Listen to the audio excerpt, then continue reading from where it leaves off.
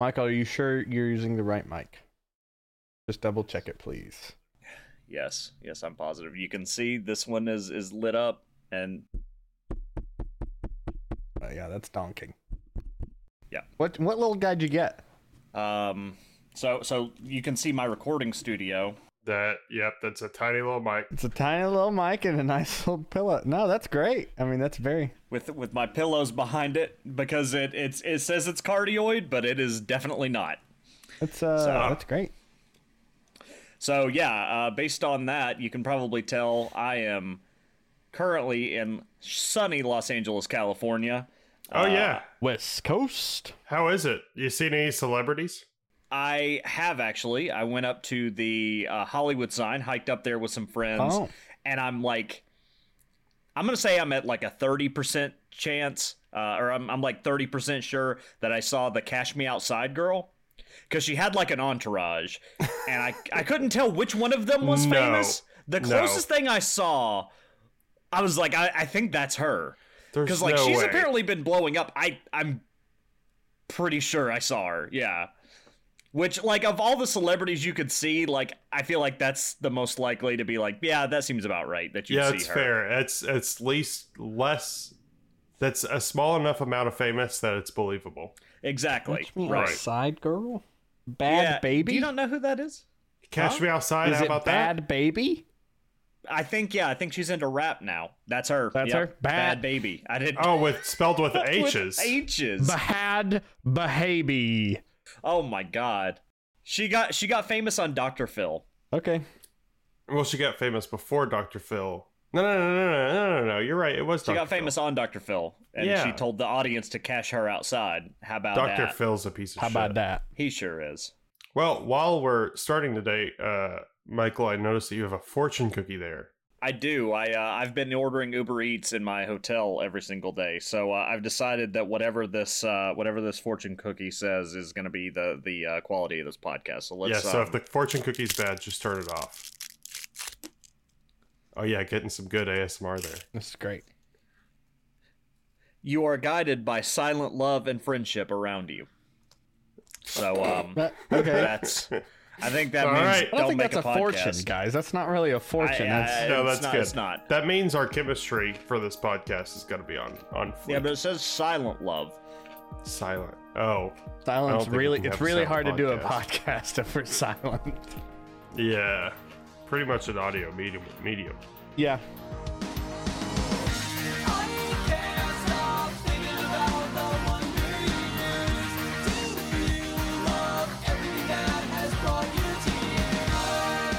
Hello, everybody, and welcome back to I Really Wish You Hadn't. I'm Michael Bentley from sunny Los Angeles, California. Hey. Joining my co-host, Cayman McMahon. Hello. And as always, our producer, Colin Moore. East Coast. West Coast represent. Not even near a coast. Yeah, you're just kind of landlocked. Represent. I'm next to the Mississippi. Mississippi River represent. Yeah, there you go. Yeah, you are on the east coast of the Mississippi. There we go. And I could be on the west coast of the Mississippi in 30 minutes. Actually, I think, but the coast would be. Oh no! Yeah, he's on the west coast. Yeah, because it's the river's to the west of you. Yeah. Mm-hmm. That's interesting. But that's not what we're here to talk about today. That will be for another episode on our other podcast, River Geography with Cayman, Michael, and Colin. Oh, God, I'm so excited.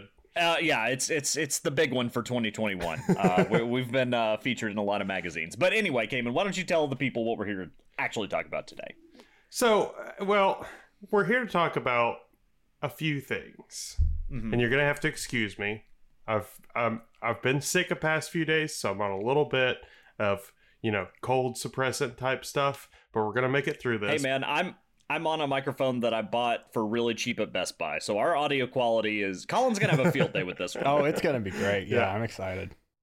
So, before we start today with the main topic, we're going to be breaking into a subject that we have yet to bring up on this podcast before, which is the subject of geology. Specifically, we need to talk about the ore galena. Now, galena is relatively abundant in that it can be found nearly worldwide. and even the earliest civilizations used it in one way or another. For instance, the ancient Egyptians used it for their eye cosmetic called kohl, which is that classic black around the eyes. It was actually But it there wasn't to reduce... actually coal. No. Okay. No, it wasn't. But it reduced the glare of the sun and repelled flies. So, like, that's pretty neat. Actually reduce the glare of the sun? Yeah, apparently having that black around their eyes because it absorbs the light. So, also all across the early, or I guess not early, they've always been there. All across eastern North Americas, the Native Americans used Gallia for decorative paints and cosmetics.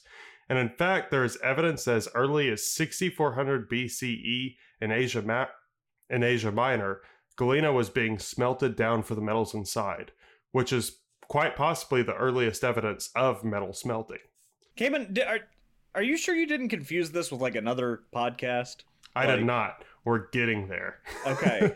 But right now we're talking about honestly, rocks. like, as you've been talking, all I can like picture in my mind is like a Bill Nye, like one of those like in between bits. God, like, I wish I was Bill Nye. Have you ever heard of Galena? Fun fact, Colin was actually one of the kids on Bill Nye. Oh, really? Yeah, he Colin, was. you never told me that. No, that's not. Yeah, no, he was. He was. He's just being shy. He was. I actually, I know the Cash Me Outside girl. You guys could maybe like do a collab or something. Yeah, Bill Nye Kid and what's her name again? Barbie doll or something? Bad Baby. Something baby. Bad Baby. Bad Bill Bad Nye Baby Kid and Bad Bill Baby. Nye Kid. So, regardless, these metals that were being smelted from galena would become vitally important to many of the great early civilizations, but perhaps most importantly, at least early on, was its use in Rome. In the smelting of galena, Roman miners were mainly after silver. Unfortunately, galena is only about 1 to 2% silver. The other metal in galena was mostly just a byproduct, which the Romans referred to as plumbum. That being said, the Romans, if anything, were very advantageous people. See, plumbum, while being a heavy metal, was also soft, malleable, and had a relatively low melting point. Plumbum also held a huge advantage over iron in that it did not corrode easily or rust. Oh yeah, we all remember the start of the Plumbum Age. Right. So for these reasons, plumbum was used very early on in Roman history for all sorts of products. It was used as a base in their paints. It made up about 30% of their bronze coins. It was used for decoration, jewelry, cosmetics. It was used in the construction materials such as fastenings and metal sheeting. It was used for serving dishes and cutlery. It was used during the winemaking process. And perhaps most famously, it was used to create the pipes and channel lining that made up the vast Roman waterworks system, hence leading to the name of plumbing that we still use to this day, plumbum plumbing. The only downside of plumbum, it seems, was the negative effect it could have on the human body, and the ancient peoples noticed. In observing lead workers in 370 BC, Hippocrates noticed that a work hazard of the profession was upset stomach. In the 200s BC, there were the first written accounts of reduced motor skills and paralysis. In 14 BC, Roman architect Vitruvius noticed paleness and gaunt complexions in plumbum workers and wrote that, quote, plumbum would rob the limbs of the virtues of the blood. Therefore, it seems that water should not be brought in plumbum pipes if we desire to be wholesome. Essentially what he's saying is like, your limbs would stop working if things were in plumbum. Didn't you say they were also making like cutlery and plates and stuff out of this? Oh yeah, they were making a lot of stuff out of it. Okay. So, I wonder if that comes up later. I'm sure it will. These observations of these afflictions, which came to be known as Saturnism, due to their association with the disgruntled god Saturn, didn't slow down the use of plumbum one bit. And he was the one that ate all his kids, right? Exactly, yeah. And people were like, oh, well, you know, you get Saturnism and you get all grumpy and all that sort of stuff. And then you eat your children. And volatile. Yeah. Yeah.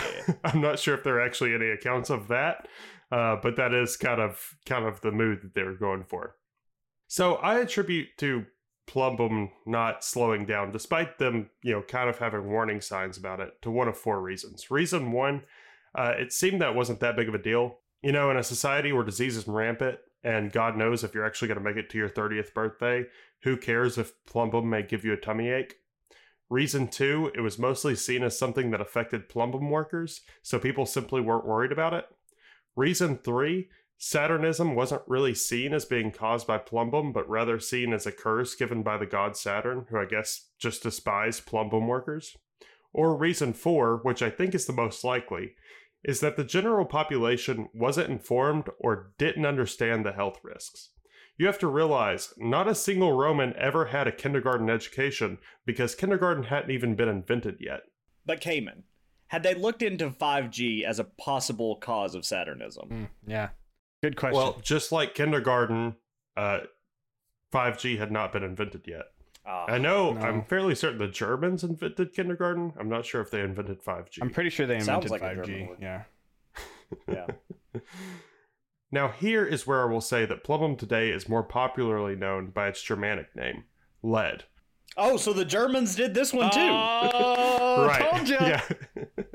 So I'm going to be switching to that word from here on out. It's much easier to say. You've been having a hell of a time with it. Although the next time you look at the periodic table of elements, you're going to be sure to notice that the symbol for lead is labeled PB. Yeah. Plumbum. Big brain. Are we sure this wasn't lead lobbyists that made the word so hard to say that nobody would talk about it? Right, that's what it was. I mean, there probably were lobbyists in Rome. I think that they cared more about politics than, like feeding people. Yeah, so, we'll do Rome eventually. Actually, it sounds like we're doing Rome right now. So we're doing a little bit of Rome right now, which I'm surprised it's taken us this long. It's just such a large topic that we're terrified of it. Honestly, yeah, you were like, we're going to talk about one thing that we've never talked about on this podcast, and you went with geology. I think you should have been like, we're finally talking about Rome.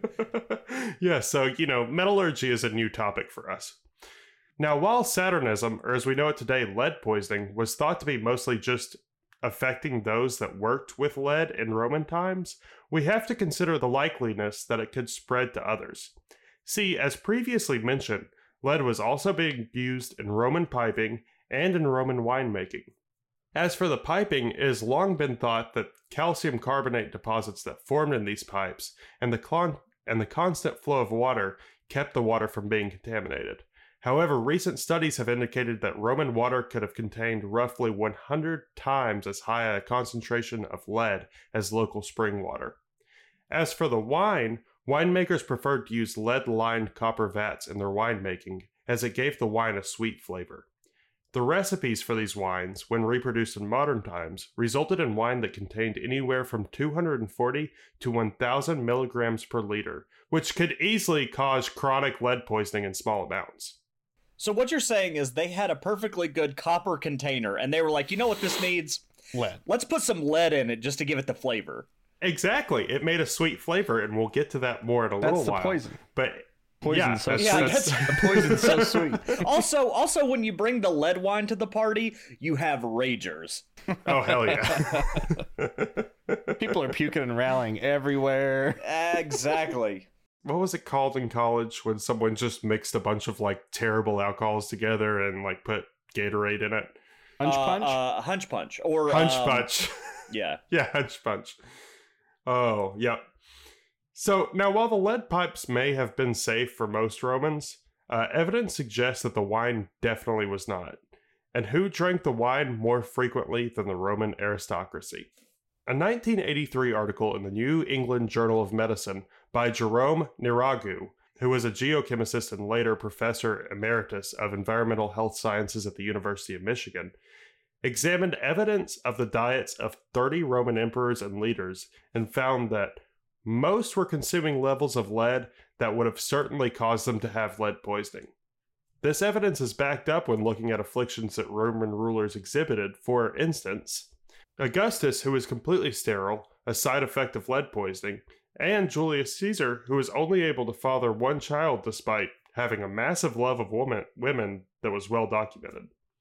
Emperor Claudius also reported to have disturbed speech, weak limbs, an ungainly gait, tremors, fits of excessive and inappropriate laughter, and unseemly anger, and he often slobbered, just, when talking. As one does. All symptoms of lead poisoning. From this conclusion, Niragu suggested that lead poisoning was likely one of the factors that led to the fall of Rome. Wait, hold on. Is that what we're attributing it to, and not the fact that all these leaders are just wine drunk every day? A mix of the few. There's probably a few different things working in tandem that caused the fall of Rome. So there are critics of that theory, but the correlation is hard to ignore. Mm-hmm. Regardless, increasingly unstable leader after leader, Rome eventually did fall, and the use of lead persevered. Throughout the Middle Ages, the use of lead continued, especially in wine and in foods with a sweetener known today as lead acetate, which, surprise, is a poison. Yeah. In fact, the earliest confirmed poisoning by lead acetate was that of Pope Clement II, who died in October 1047. I believe that's also the first ever recorded death by sweet tooth. That was bad. That wasn't good. Yep. I want to cut it. We're not cutting it. We're leaving it. I'm sorry. Ah, damn. In 1440, lead found yet another use when Johannes Gutenberg invented the first printing press, another German. Using lead, he made movable type in large quantities. In the age of gunpowder, lead was used to create ammunition, guns, and cannons, ensuring that the dangerous metal was still being mass-produced. Yeah, and just in case the wound doesn't kill him, the lead will. Right. And frequently the factories which made these lead weapons, lead guns, were expelling lead-laden fumes and infecting large areas with aerosol lead, which is how it's the most dangerous, which keep that in mind for later. In a letter to his friend in 1786, Benjamin Franklin spoke of his own experiences working in a printing house, in which he noticed that his coworkers had lost use of their hands after long periods of drying the lead with their hands, and recalled a rum company that had used lead, causing many people who drank it to have severe belly aches and loss of feeling in their limbs.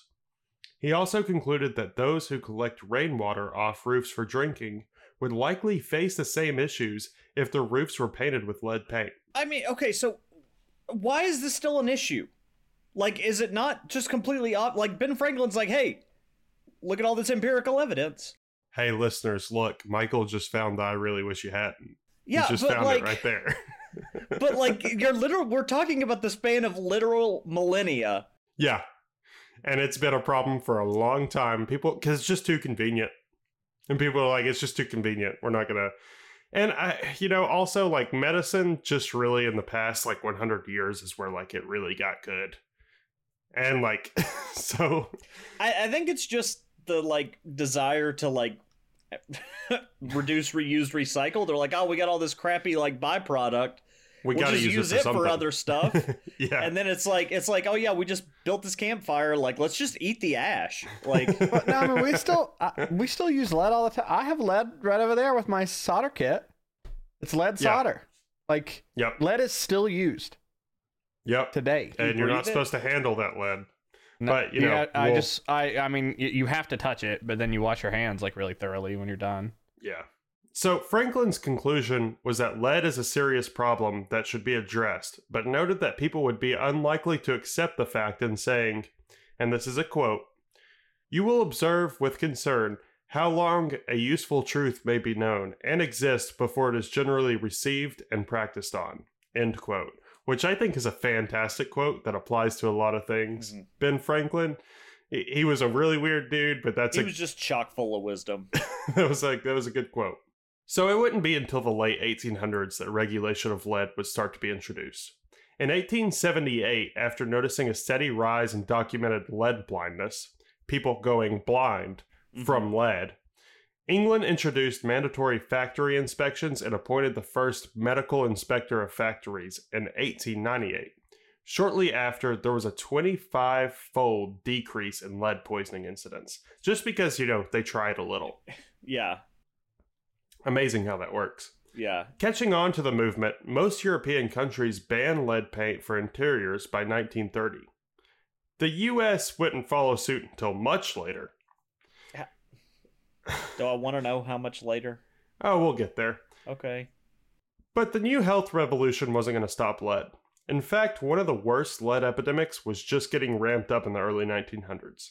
See, in the 20th century, the United States was the world's leading producer of lead, and despite the fact that the industrial age had been going on for a while, lead was still finding new uses and being mass-produced. Mainly, there was tetraethyl lead.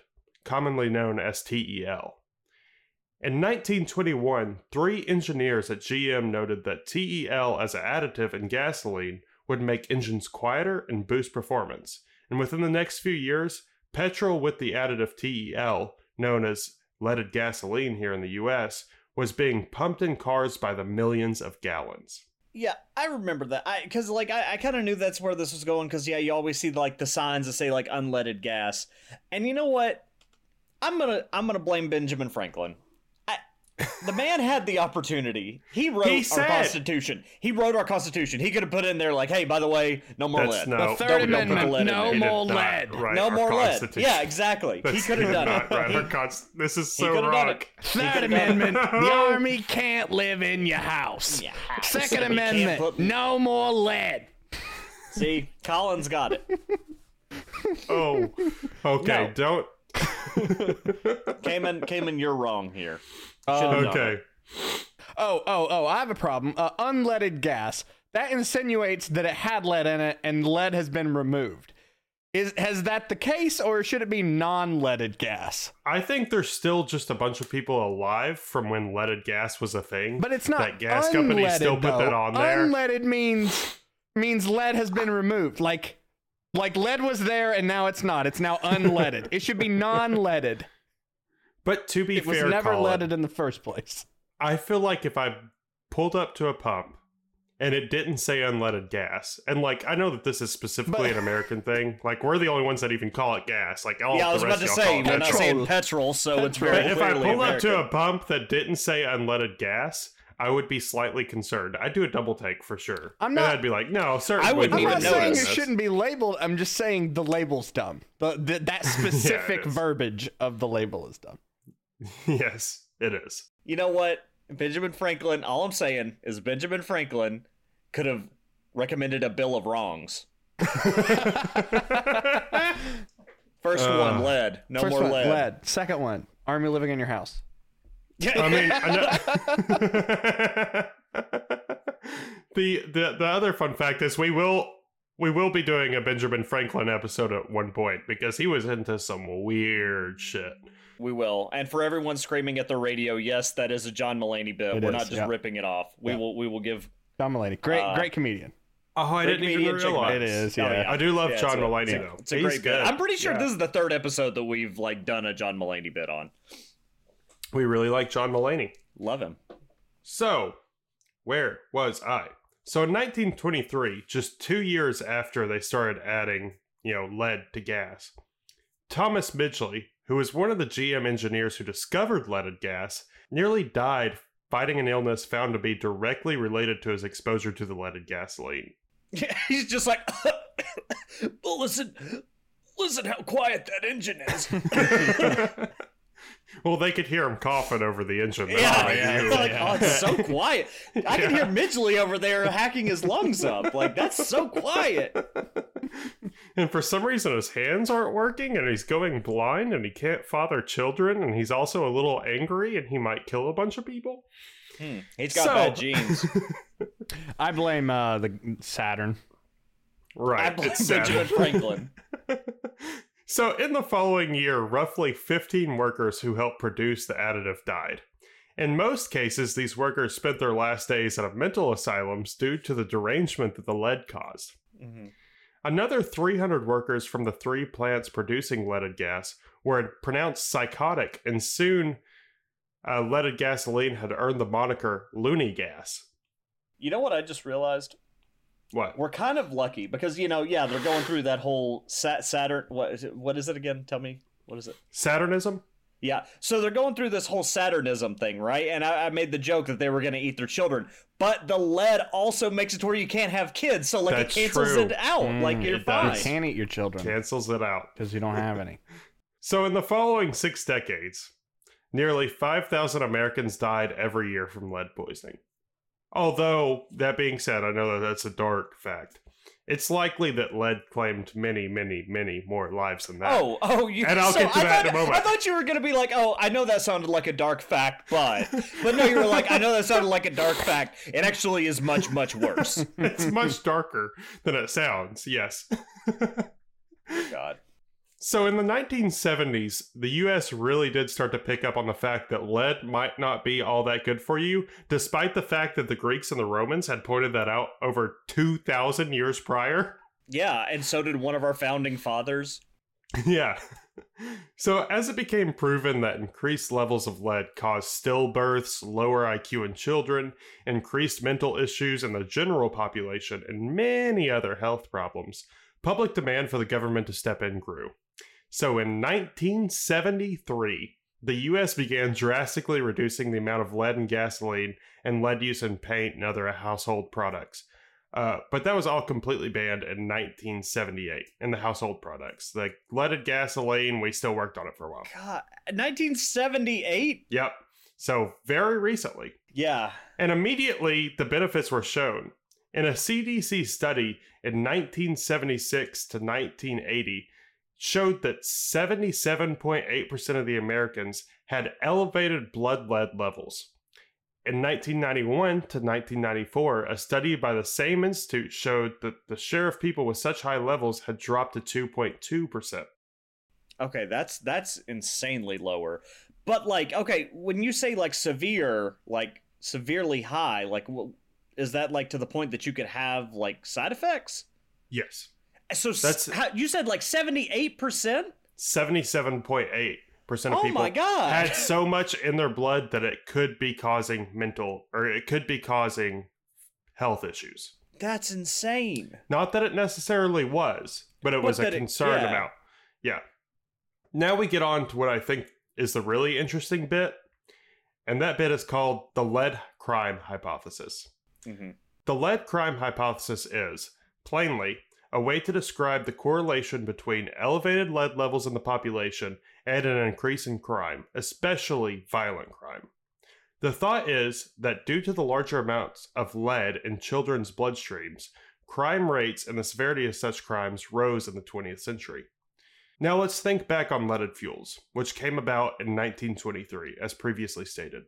Mm-hmm. As time went by, more cars were on the roads, especially going into the late 40s and early 50s. Hold on. Are you trying to insinuate that leaded gas caused World War II?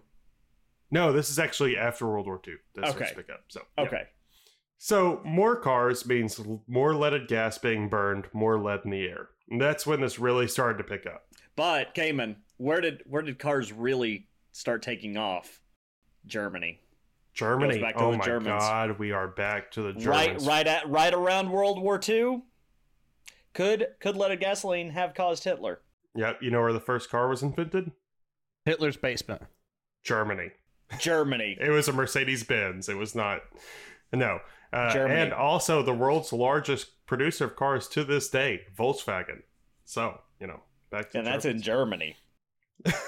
You got me distracted by cars. I said I wouldn't do this, and now look what Germany, you've you've got a lot to answer for here.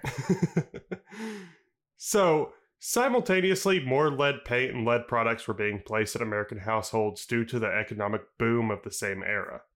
In the late 30s to the early 40s, there was, in the US, an average of roughly 160 violent crimes per 100,000 people. By the late 60s, there was an average of 750 violent crimes per 100,000 people. That is a 469% increase overall. That's crazy. As the increase in lead blood levels rose in children, so too did the level of violent crimes roughly 20 years later. Literally, you can look at the two graphs of like blood lead levels in children and the graph of violent crimes and like push the violent crimes one back 20 years and it directly correlates. Mm-hmm. Like it's insane. Of course, I mean there is deviation, Right. but you can look it up yourself and see how close it is. It's wild. Homicide rates and assault cases, being violent crimes, rose the most, but so did other negative aspects of society. Drug use, unplanned pregnancy, delinquency, and juvenile detention were becoming more common the more that children had lead in their blood. Then the restrictions of lead came to the US, and you'll never guess what happened. Violent crime rates and the rates of all those other things began to drop. I feel like I could have guessed that. You probably could have. Especially if I feel like if you gave me enough time, you said I'd never do it. I feel like I could have. So by the late 1990s, it was clear that the US was turning a new corner. And while the rate of violent crimes in the US today still isn't great, in 2019, the number of violent crimes per 100,000 had fallen to 366.7. So that's a huge step down. Further than that, the severity of the crimes also fell. If you're listening to this podcast, odds are you listen to other podcasts, and that probably means you either listen to or at least have heard of a few true crime podcasts. Ever notice listening to these podcasts how there were so many serial killers in the late 60s through the mid 90s? Well, that's because the rate of serial killers rose and subsequently fell rapidly. Lead? Possibly so. And honestly, I think that is a good theory. And also, the rise of the internet. True. Yeah, I mean, there's so many things you can attribute to that. There's a lot of things you could attribute it to. Like, it's interesting that those graphs line up, but I don't know about all that. I don't know about saying that serial killers in the 90s is because of lead. Listen. I'm definitely not saying that the lead crime hypothesis accounts for everything. Of course, there was an increase in crime prevention services, more support programs for impoverished people, and all that jazz. And we militarized the police. Very important. But the lead crime hypothesis is certainly something to consider. Correlation is not causation, but that doesn't mean that the theory isn't credible, all that I'm trying to say. Today, for the most part, the world is very conscious of the dangers of lead. Now, it's still very much used today, but mainly in batteries where it doesn't seem too detrimental to anyone's health. The major countries today that still use leaded gasoline are just Algeria, Iraq, Yemen, Myanmar, North Korea, and Afghanistan. And those are all super peaceful countries. Yeah. Yeah, but they have the quietest engines, though, Michael. Yeah. Myanmar's doing so great right now, I don't even know what its name is, or if it has a government. Hashtag pray for Myanmar. I couldn't remember if that was the country that was having all this stuff happen. Anyway. Yeah, it's real bad in Myanmar right now. Which bums me out, because I've always wanted to go see Angkor Wat, which of course is in Myanmar. Of course. That being said, of course, lead's still being used sometimes in problematic ways today in the US. Think, for instance, of the Flint water crisis. When you start thinking about why that's so bad, it's because of the lead. And lead is detrimental, and those impoverished communities will have problems with their children, with themselves, if they do not get clean water. So it's still around today, and still something to keep in mind. So that's pretty much it for lead for now. I only have 2 after notes, so Michael, you have anything to say before I go at them? Yeah, I want to talk about Flint, Michigan. Okay. Yeah, it's not good in Flint, Michigan. But now we know why it's not good, which is important. Knowledge is power. So, my first after note.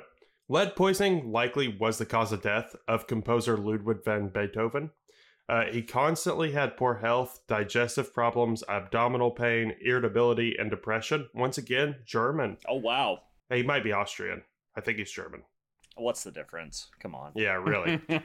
He frequently visited doctors looking for a cure to no avail, but chemical analysis of his hair made by scientists at the Health Research Institute in Naperville, Illinois, which is the only time that we will reference Naperville, so if you live there, congratulations. Hold on, how did people in Illinois get Beethoven's hair? Like, how do you even request that? I don't know. I have no idea, but they did. And their studies showed evidence of poisoning from lead in his hair back in 2000. So it's in there too. Hold on. So if you like died with lead in your system, like it's in the ground at that point. No, yeah, that's the thing. That's the problem with lead. Lead is a base, like, chemical. It is a periodic table of elements. It is an element, so it doesn't really break down. So all that lead that's gone in the air, all that lead that's run through the water, all the lead that's like gone into our bodies and stuff, like, it doesn't break down. It's still in the soil, it's still in the people, it's still in the water. All that lead that was blasted in the air is still, like, it goes in the air, lays, and like that's where it lays until it's moved. Great. Yeah. You're worried about lead being in the ground. That's where lead comes from, Michael. That's a good point. It comes from the ground. It does. So it's in the ground already. But in more concentrated areas. I don't need it spread. Well, all I mean, over. like vegetables have trace amounts of lead in them because they're grown in the ground. Like that's just right. That's just a thing. So no more vegetables. No more vegetables. Technically, there's higher amounts now that we use I'm sure lead that's for true. so Yeah, long. yeah. I mean, what are you going to do about it now? No, I mean, you can't. Lead vacuum. Big lead vacuum. Second afternote. Aristocratic Europeans avoided tomatoes for a long time, calling them the poison apple due to the sickness that they caused. Poorer folks in Europe didn't seem to get sick from eating them, however, so it wasn't until the invention of pizza in 1880 that tomatoes gained widespread popularity. Turns out that the tomatoes weren't poisonous, but rather the acid in them would eat into the pewter plates often used by more affluent families, releasing the lead inside and giving them lead poisoning. Wow. Yep. Pizza out here saving lives. No, Killing pizza's just... Yeah. Oh, well, I guess the tomatoes were killing people. The pizza is saving lives, yeah. Yeah. Well, the plates were killing people. But Because the of tomatoes were fine. I don't think... Well, I'm sure someone's died of a tomato. tomatoes don't kill people, plates kill people. Gotcha. Okay. That's the important thing to take away. And that's why Benjamin Franklin made the 11th Amendment. No plates. You must eat tomatoes. Oh, No I was plates. expecting no plates. No, the 11th Amendment is if you eat pizza with a fork and knife, you're gonna die. Sometimes that's okay. No. Never. I Sometimes mean, if you want it's lead okay. poisoning, it's okay.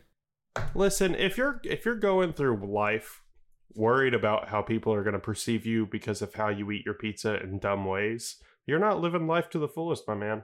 Eat that pizza with a fork. Eat that pizza backwards. No, wait, who is it that ate the pizza backwards? I think it was Trump, wasn't it? Was it Donald Trump? I thought it was Trump. Very Donald political. Trump.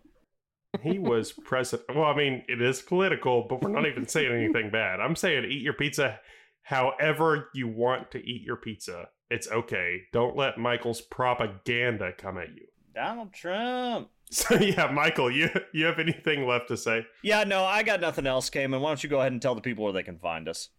So be sure to follow us on Instagram at I Really Wish You Hadn't. That's the only social media we're doing right now because Twitter's garbage and I don't like it, so I never post to it. We're also doing a giveaway this week where one lucky person gets to have the keys to Colin's car. So be sure to leave a No. comment for your chances to win. It's not happening. Yep, you're gonna win Colin's car. Me and No, Cayman not already my voted car. on it, and You it's went to keys look. to my Hey, car, we already first of all. agreed. It is a. We live in a democracy, okay? It's 2 versus 3. You got to give away your car. This No, week. We you have to didn't even promote the say they get podcast. my car. They get the keys. Only the keys.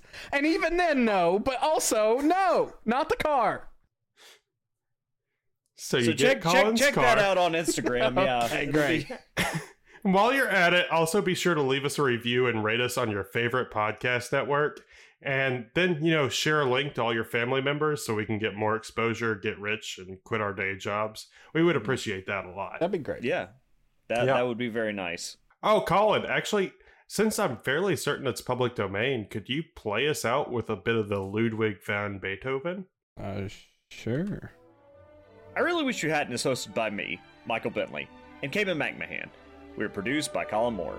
Intro music by Tack Story. Our outro music is by Ludwig von Beethoven, also known as That Guy That Died of Lead Poisoning. Be sure to subscribe and rate us on Apple Podcasts, Spotify, or wherever you get your podcasts. And until next time, eat your pizza like a normal person.